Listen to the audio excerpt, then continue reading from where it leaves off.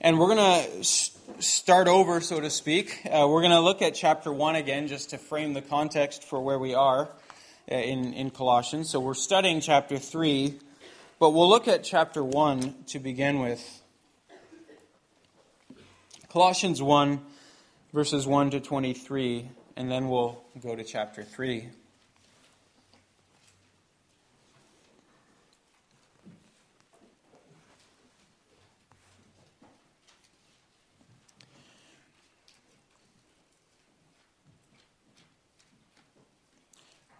Paul, an apostle of Christ Jesus by the will of God, and Timothy, our brother, to the saints and faithful brothers in Christ at Colossae, grace to you and peace from God our Father. We always thank God, the Father of our Lord Jesus Christ, when we pray for you, since we have heard of your faith in Christ Jesus and of the love that you have for all the saints, because of the hope laid up for you in heaven.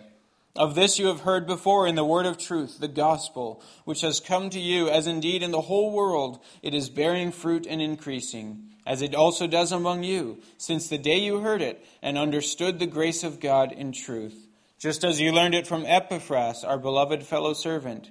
He is a faithful minister of Christ on your behalf, and has made known to us your love in the Spirit. And so from the day we heard, we have not ceased to pray for you, asking that you may be filled with the knowledge of His will in all spiritual wisdom and understanding, so as to walk in a manner worthy of the Lord, fully pleasing to Him, bearing fruit in every good work, and increasing in the knowledge of God.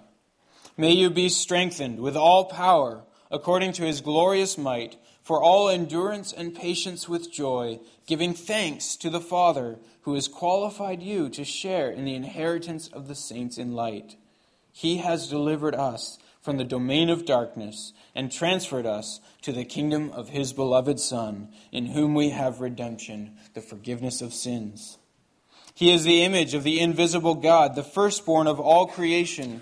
For by Him all things were created, in heaven and on earth, visible and invisible, whether thrones or dominions or rulers or authorities. All things were created through Him and for Him. And He is before all things, and in Him all things hold together. And He is the head of the body, the church. He is the beginning, the firstborn from the dead, that in everything He might be preeminent. For in Him all the fullness of God was pleased to dwell, and through Him to reconcile to Himself all things, whether in heaven, on earth or in heaven, making peace by the blood of His cross. And you, who once were alienated and hostile in mind, doing evil deeds, He has now reconciled in His body of flesh by His death, in order to present you holy and blameless and above reproach before Him. If indeed you continue in the faith, stable and steadfast, not shifting from the hope of the gospel that you heard, which has been proclaimed in all creation under heaven, and of which I, Paul, became a minister. Jumping forward then to chapter 3, we'll pick up in chapter 3, verse 1.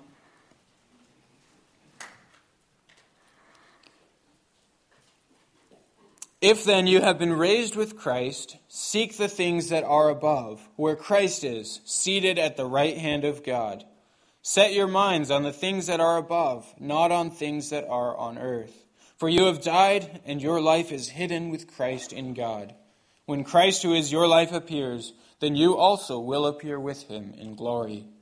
Put to death, therefore, what is earthly in you: sexual immorality, impurity, passion, evil desire, and covetousness, which is idolatry.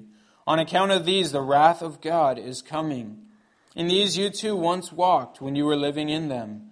But now you must put them all away: anger, wrath, malice, slander, and obscene talk from your mouth. Do not lie to one another, seeing that you have put off the old self with its practices, and have put on the new self, which is being renewed in knowledge after the image of its Creator. Here there is not Greek and Jew, circumcised and uncircumcised, barbarian, Scythian, slave, free, but Christ is all and in all. Put on then, as God's chosen ones, holy and beloved, compassionate hearts, kindness, humility, meekness, and patience, bearing with one another, and if one has a complaint against another, forgiving each other. As the Lord has forgiven you, so you also must forgive. And above all these, put on love, which binds everything together in perfect harmony. And let the peace of Christ rule in your hearts, to which indeed you were called in one body, and be thankful. Let the word of Christ dwell in you richly, teaching and admonishing one another in all wisdom, singing psalms and hymns and spiritual songs with thankfulness in your hearts to God. And whatever you do, in word or deed, do everything in the name of the Lord Jesus, giving thanks to God the Father through him. So far, the word of God. As we reflect on what we've read, let's sing together from Psalm 107, stanzas 1, 2, and 8.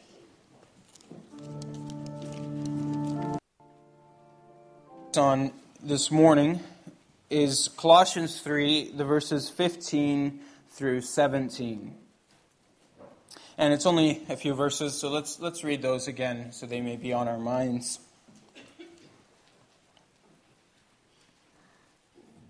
Colossians 3, verse 15. Let the peace of Christ rule in your hearts, to which indeed you are called in one body, and be thankful.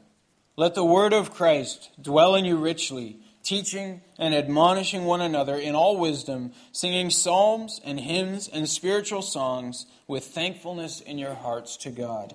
And whatever you do, in word or deed, do everything in the name of the Lord Jesus, giving thanks to God the Father through him. So far, our text from Colossians.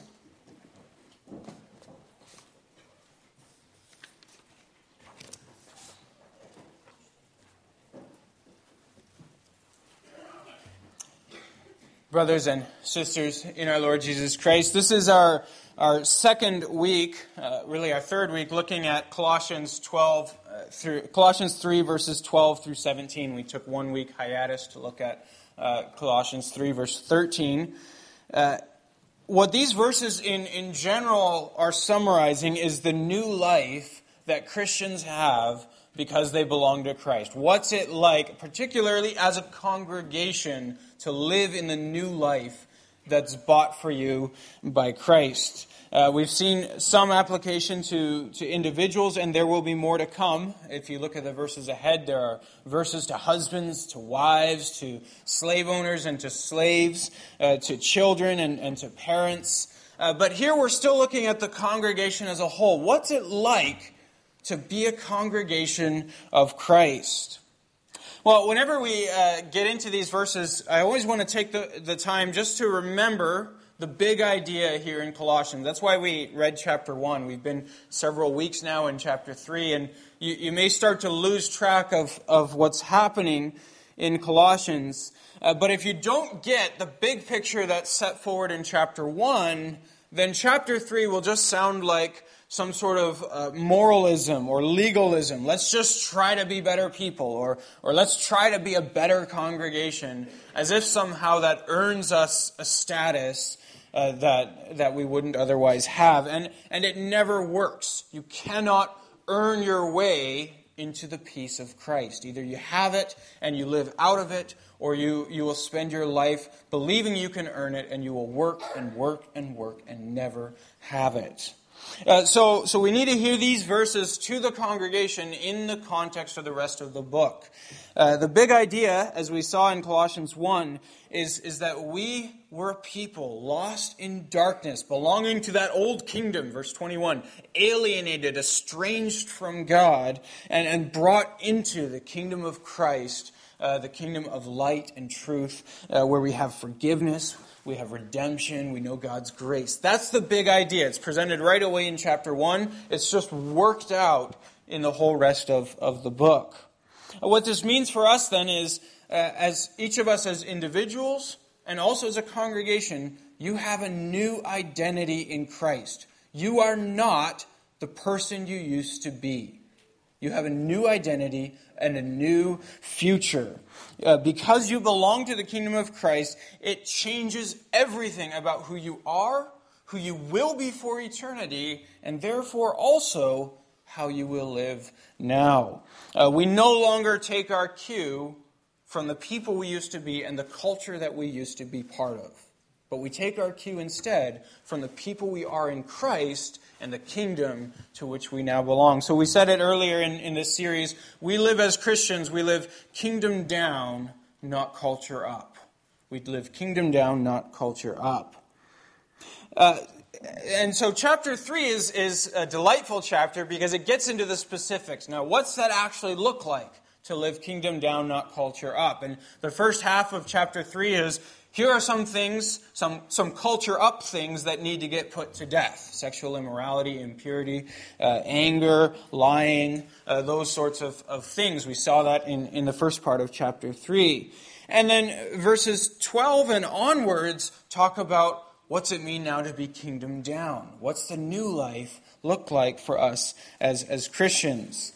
Now, 2 weeks ago, two of my sermons ago, we worked through verses 12 through 14, which focused more on interpersonal relationships, very much the horizontal. How do you relate to others within the church? And we talked about things like having compassionate hearts as Christians who've been delivered from the worst kingdom and brought into the kingdom of God. We have compassionate hearts. We're compassionate, or we ought to be, a compassionate people. Humility, meekness. We saw that's a Christian virtue, including for men. We are called to be meek. It's a sign of strength.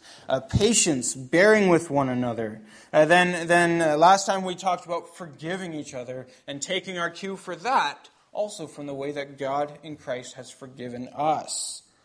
So far, the focus has really been on individual, interpersonal relationships within the church and how those are changed and transformed by belonging to Christ. In verses 15 to 17, the focus is a bit wider. It's restricted still to the church, how you live as a church, but it talks about congregational life as a whole. What's it like to be a congregation of people belonging to Christ? So individually, there is that bearing with one another, forgiving each other, compassion towards one another. Congregationally, as a whole, there is also a distinct, visible new relationship at play. That's what Paul wants to talk about in verses 15 to 17. So Paul says in verse 15, "Let the peace of Christ rule in your hearts, to which indeed you were called in one body." You see that one body. We are one congregation. And he says it's marked by the peace of Christ ruling in your hearts. So the first and the most important thing to recognize, it's true for all of these verses, is that the new vertical relationship between us and God, that peace of Christ that we now have between us and God, it creates a new horizontal relationship. That new vertical relationship creates a new horizontal relationship with one another as a congregation of Christ. So he says, let the peace of Christ, that's your new relationship with Christ, rule in your hearts, to which indeed you, that's a plural you in the Greek, to which indeed you were called in one body. So this is important, particularly for contemporary Christianity, where so much of contemporary Christianity is just restricted to this personal, private relationship with Christ. That's not the way that Paul advocates we live as Christians.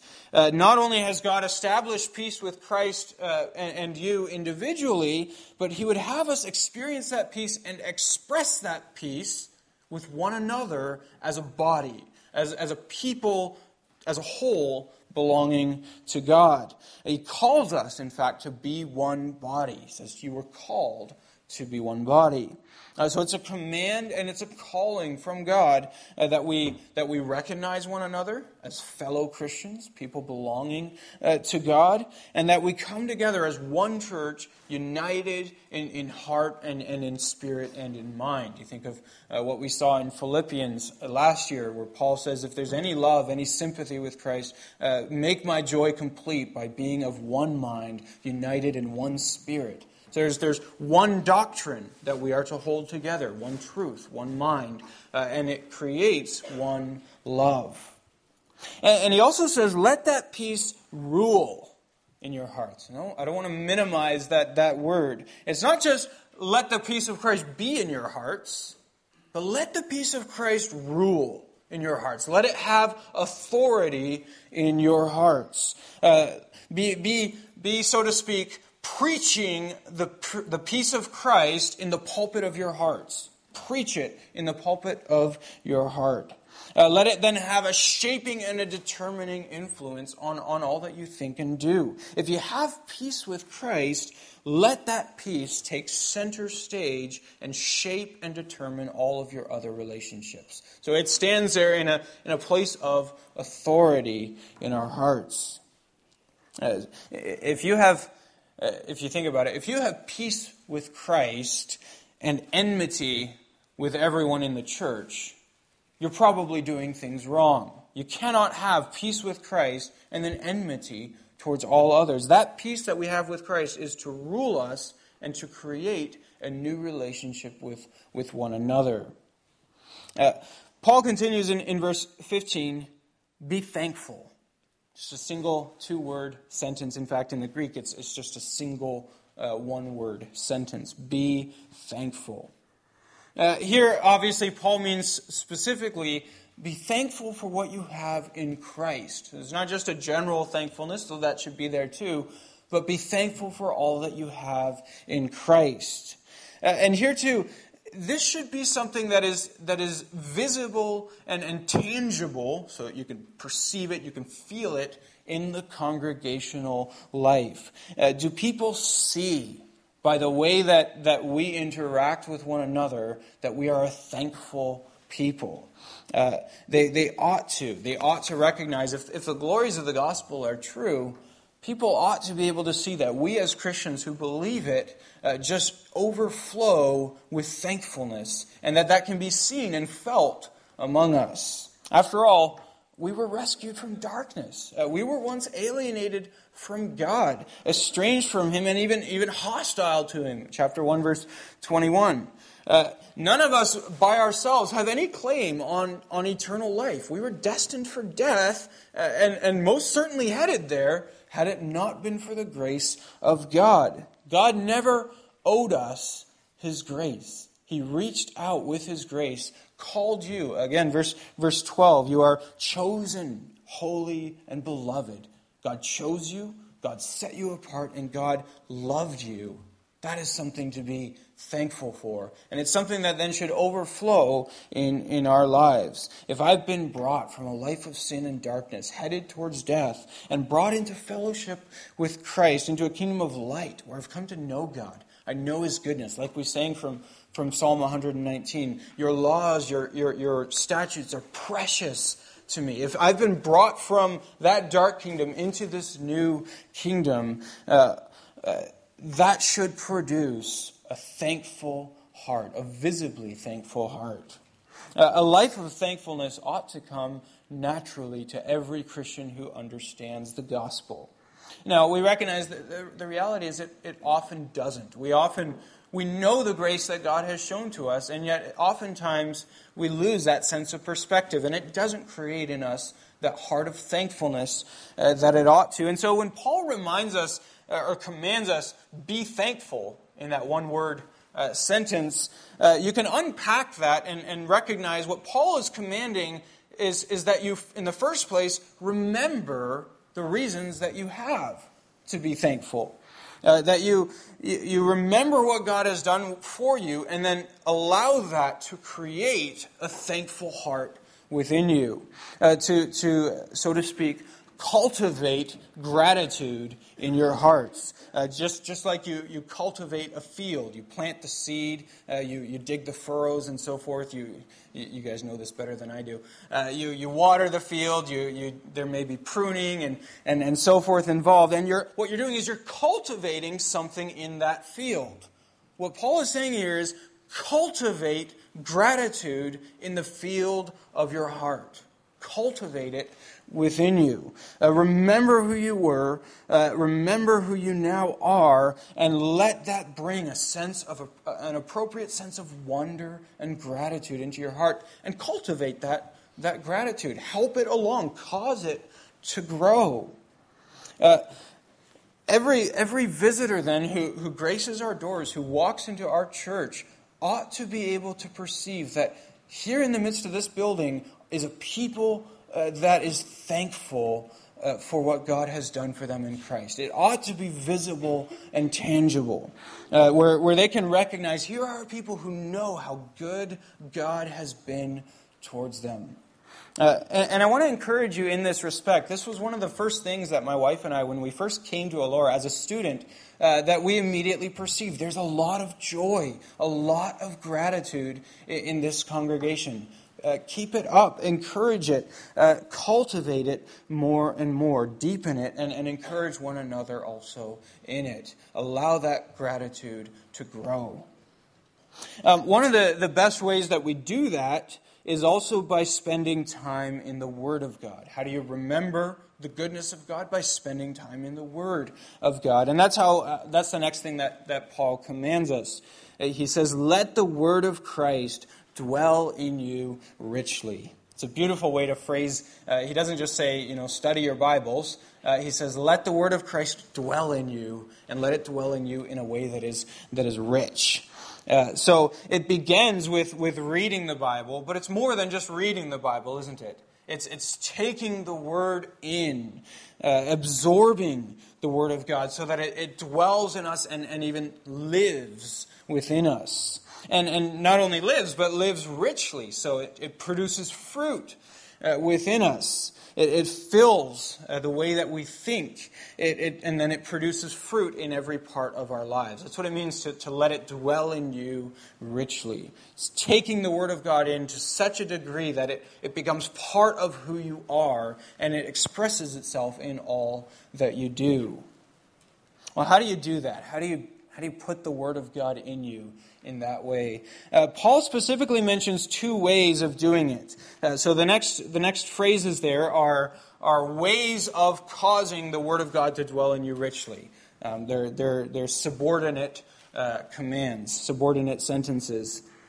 So he speaks first of teaching and admonishing one another, and then of singing psalms, hymns, and spiritual songs. The teaching and admonishing is why we have things like home visits, where you'll read the Word of God, you'll discuss the Word of God, and then you'll talk about how does this work itself out in your life.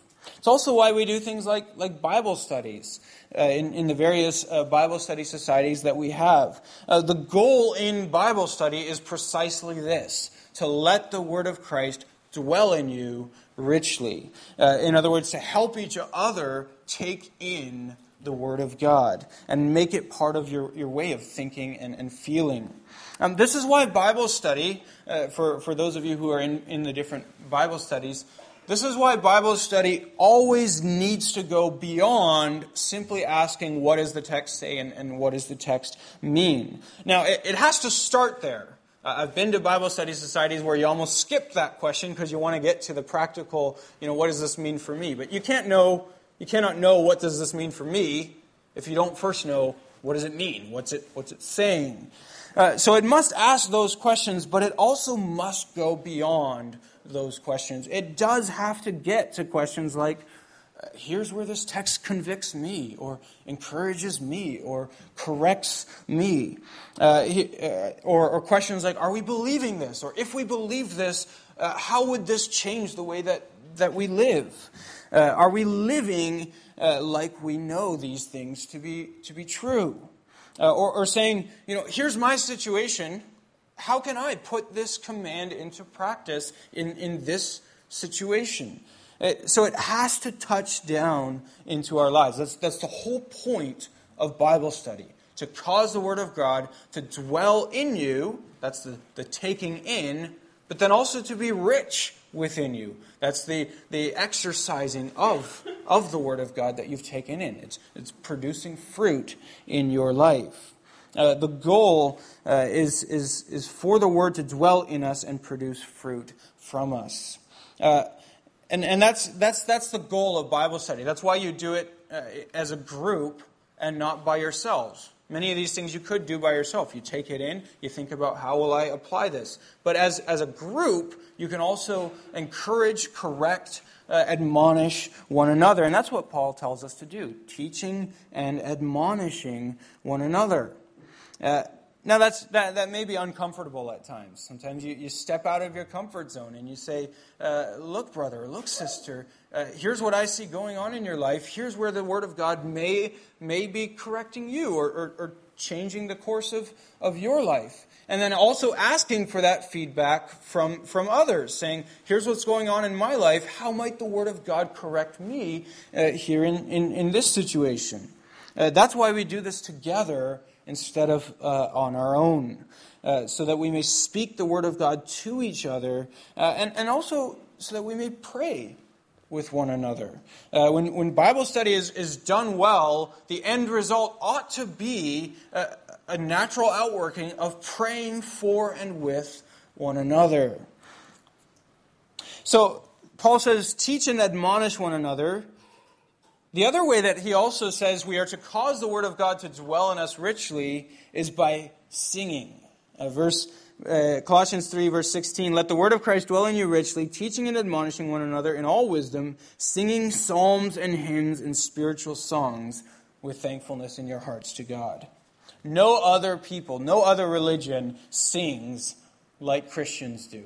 We are absolutely unique in that way. Other religions, some of them do sing. None of them sing the way that Christians do. There's a reason that most branches of Islam don't sing. There's no such thing as congregational singing. But we as Christians do.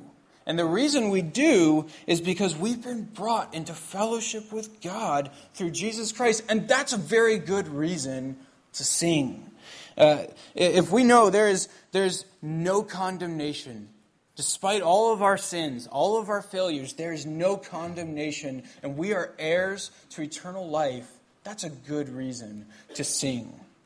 And singing then, as Paul teaches us here, singing has a special power to take the word that we sing and bring it down into our hearts. John Calvin always spoke very beautifully about singing and the power that singing has to cause the word of Christ to reach down into our hearts in a way that simply reading it does not accomplish.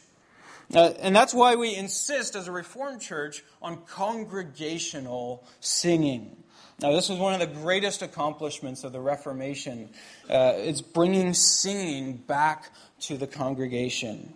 It happened that over the centuries, singing, congregational singing that once used to characterize the early churches, they sang. And all of the records by Justin Martyr and these other church fathers on what happened in these ancient Christian services, they sang. That's a consistent testimony.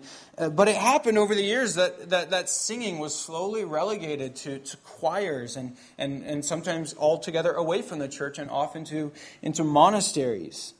The reformers in the 16th century recognized that was a terrible loss for the church. As Christians, we need to be a singing people. It's good for us to sing. Now, it's relaxing. It may be encouraging to listen to a choir. There's certainly nothing wrong with that, to meditate on the beauty of what's being sung in a choir. But there's no replacement for congregational singing, for singing the words yourself, giving your own personal amen or affirmation to what you are, to what is being said. We need this. We take the word of Christ by singing and we bring it down into our hearts. And as the reformers would say, we cause it to flow through our veins. We take the word of Christ and put it into our blood as we sing. Now, Paul talks here about three different kinds of songs. He says psalms, hymns, and spiritual songs. It's funny how the English translation is taken that way, because people assume that Paul meant, the Psalms, 150 Psalms, the hymns of the 18th, 19th century, and then contemporary Christian music. That's your spiritual songs. Obviously, Paul didn't have those categories in his day. That's clearly not what he meant. It's a nice, clean distinction, but it's probably not what the text means. Most scholars argue that Paul's not even making clear-cut distinctions between what's a psalm, what's a hymn, what's a spiritual song, but just trying to say, sing the full range of Christian music, the full spectrum. In fact, you can even find all three of these terms, psalms, hymns, and spiritual songs, applied to the psalms themselves in different places. The Greek word psalm, for example, has its roots in the word pluck, like to pluck a string. So there's a theory that maybe the psalms of the psalms, so those psalms that call themselves psalms, were perhaps accompanied by stringed instruments. It's just a theory, but we saw even this morning in Psalm 92, it calls itself a psalm, somehow distinguished from the other psalms.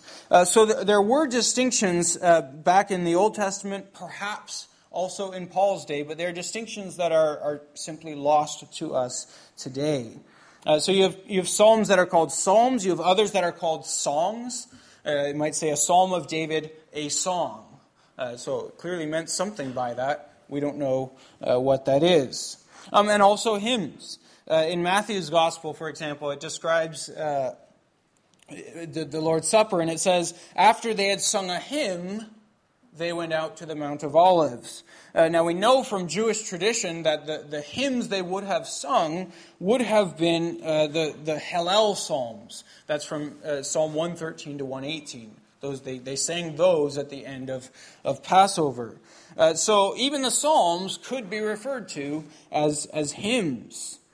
So all of these terms could apply even just to different psalms. That being said, the word psalm certainly does by the New Testament often specifically refer to the 150 psalms as it does today.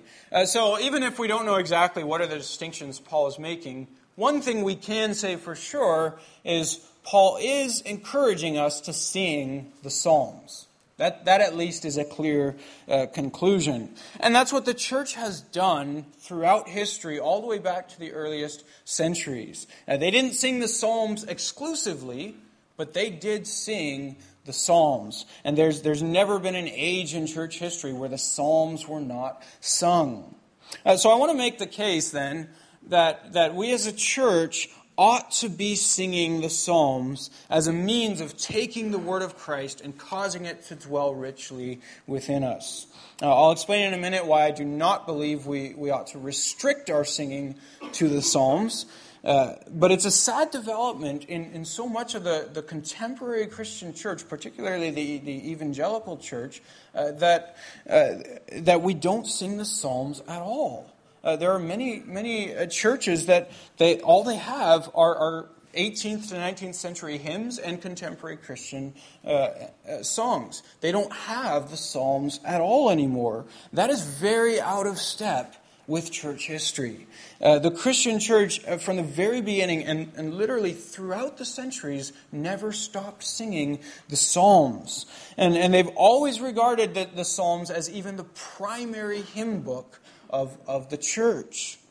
And again, we can see this even in the Jewish traditions. Again, as Jesus sang, as they celebrated Passover, they sang a hymn which referred to one of the Psalms, as the Jews did.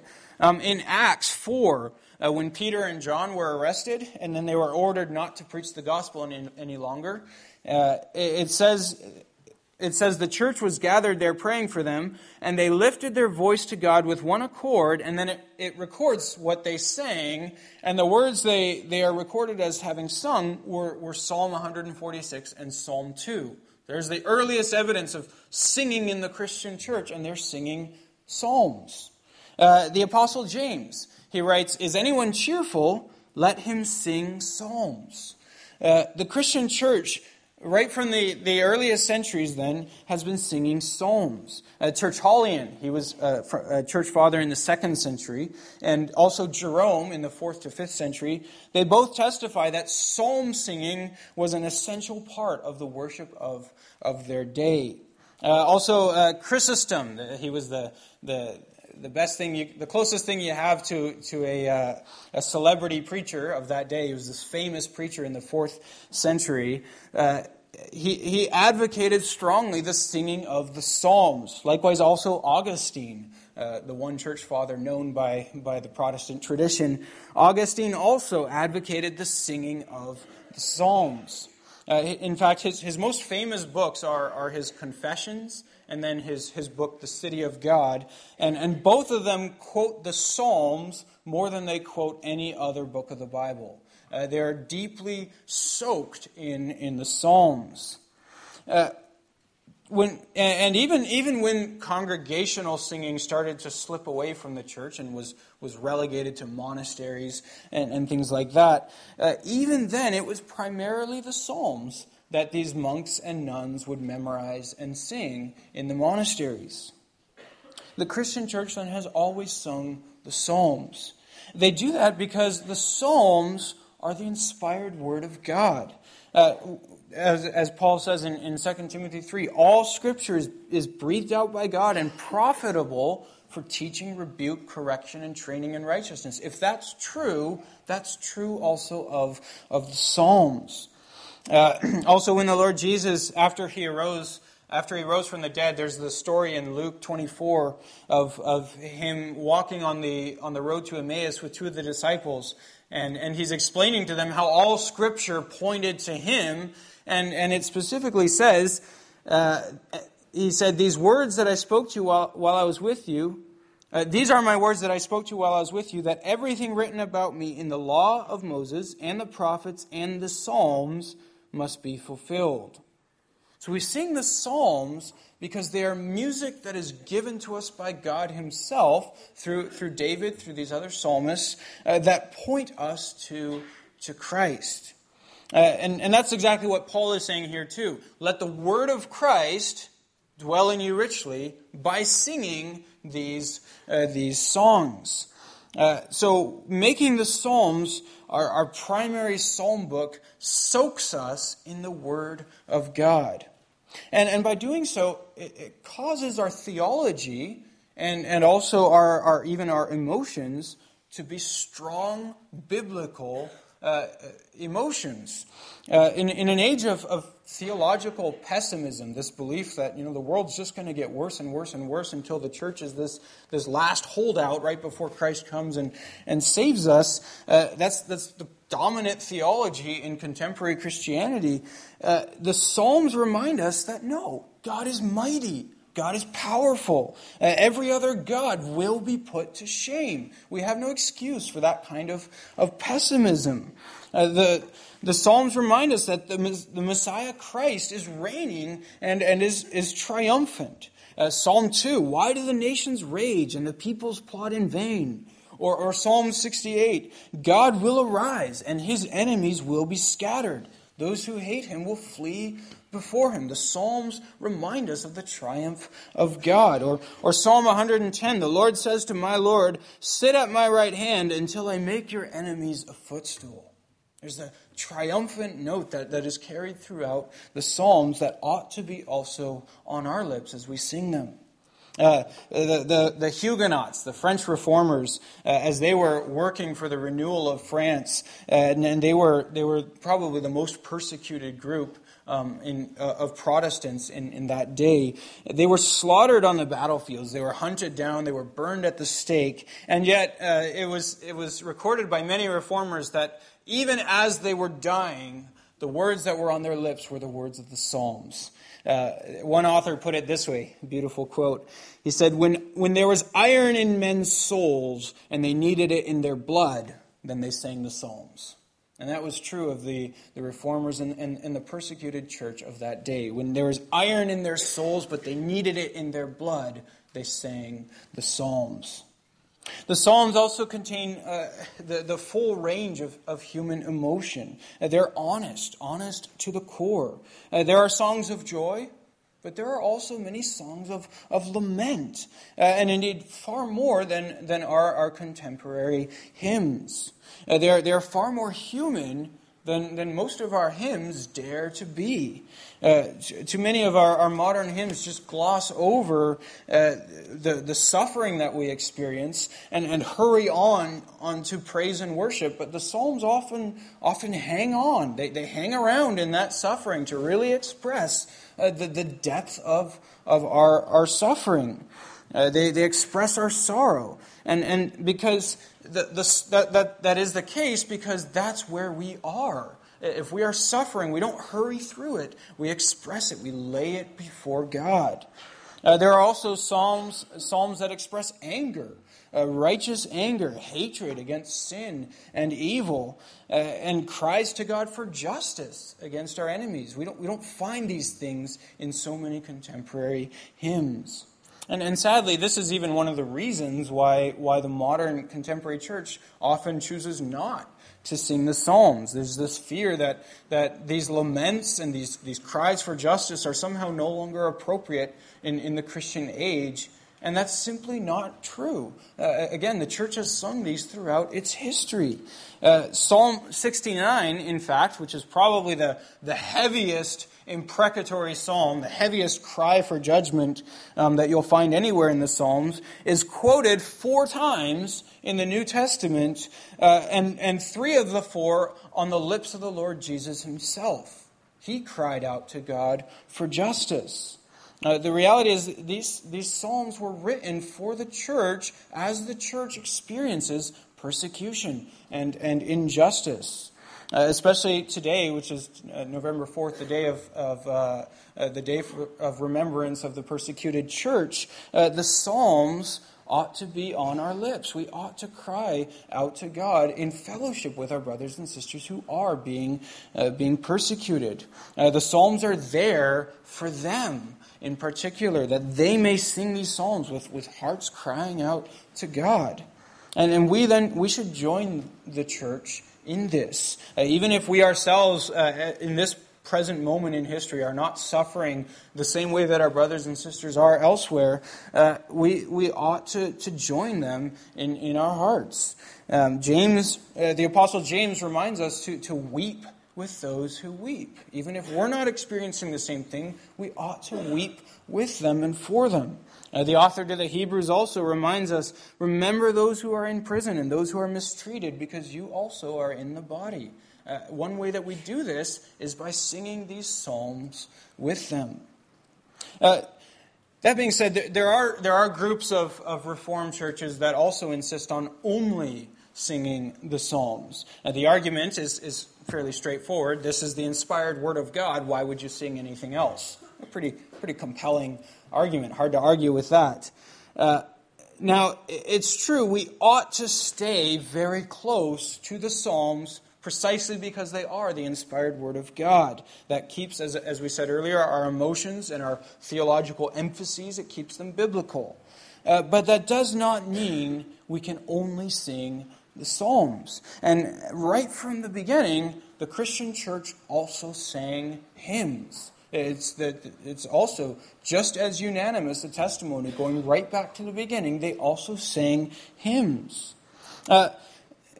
So sometimes the argument is made that this command in Colossians to sing psalms, hymns, and spiritual songs refers to some sort of threefold classification of the Psalms. There's no evidence at all that is true. Yes, it's true that some psalms are called psalms, others called songs, others called hymns, but there was no conception of this threefold classification of what's a psalm, what's a song, what's a hymn, as if it all refers to the 150 psalms. That just didn't exist.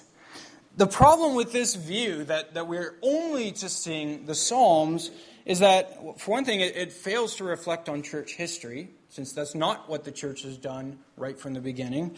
But also it fails to recognize that when God does new things, His people respond with new songs of praise. And that is a biblical command. Psalm 98, verse 1, "Oh, sing a new song to the Lord, for he has done marvelous things. His right hand and his holy arm have worked salvation for him. So we sing a new song in response to God's new acts of salvation. That doesn't mean we stop singing the old songs, but it also means we do write new ones. We should continue to write and sing new songs and hymns of praise to God. Now, we should be careful not to let those new hymns eclipse the Psalter. The Psalms should always remain the core of our songs. That's why we, as Canadian Reformed churches, have a rule. We've set a maximum of 100 hymns so that there would not be as many or more hymns than we have psalms. So we put a rule in place for that, so that the hymns do not eclipse the singing of the psalms. But we are to recognize that we are called to sing a new song when God does new things. And you see this in Scripture. For example, Zechariah, the father of John the Baptist, he sang a new song when it was revealed to him who his son would be. And that song is now our hymn 18. Or the Song of Mary. When she learned that she would carry the Messiah, she sang a new song to God. And that's now our hymn 17. So we also, when we look back at Scripture, at the coming of Christ, at his death and resurrection, we recognize these pivotal moments in history where God has worked new wonders, and we sing new songs. We do this even with certain chapters of history too, where new things happened. You think of Isaiah 40, comfort, comfort, ye my people. We turn that into a hymn because that was a pivotal moment in Israel's history. Or Isaiah 53, speaking of the suffering servant. We recognize that's a pivotal prophecy in Scripture. We turn it into a hymn.